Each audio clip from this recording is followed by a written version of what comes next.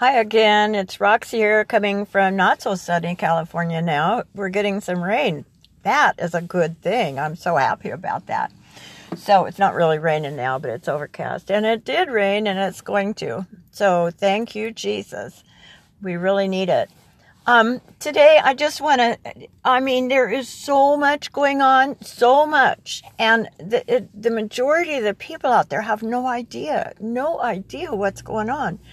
There are troop buildups. There are aircraft carriers at the coast, east and west coast. There is so much going on, folks. So much. I just wish you all could know. And I wish I could know more. But just what I do know. Time is ticking. It is a ticking bomb, I tell you. There are going to be major arrests. I don't know if you're familiar with NESARA, NESARA, but that's imminent. You might want to look it up. NESARA.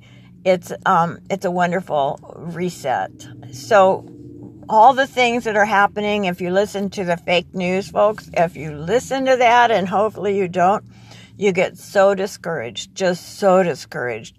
I have a friend, I keep having to prop him up all the time because he doesn't really watch the fake news, but enough trickles through to discourage him. So God is in charge. This is his country, and he's not going to leave us now. He still has a work for us to do. So the enemy, the devil, thinks he's winning, but no, he isn't. He is not. Years ago, God said to me, I'm the creator. Satan is the created. I live in you, so why would you be afraid of what the created can do? And that's something we have to always remember. Some people put Satan on the same plane as God. Not even. And when Jesus, after he came out of his tomb, while he was in his tomb, he went to hell. He took the keys to hell and death from Satan. He stripped him. Satan was Lucifer. He was just one of the most beautiful cherubs. He was a worship leader in heaven. He had all these jewels all over him. He had all the pipes in him, music.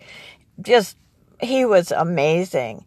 But anyway, then sin was found in him, pride, because he thought he was so hot. So he thought he would raise himself up above God. Oh my goodness, that's like, as the Bible says, the potter, the clay saying to the potter, oh, you don't know what you're doing.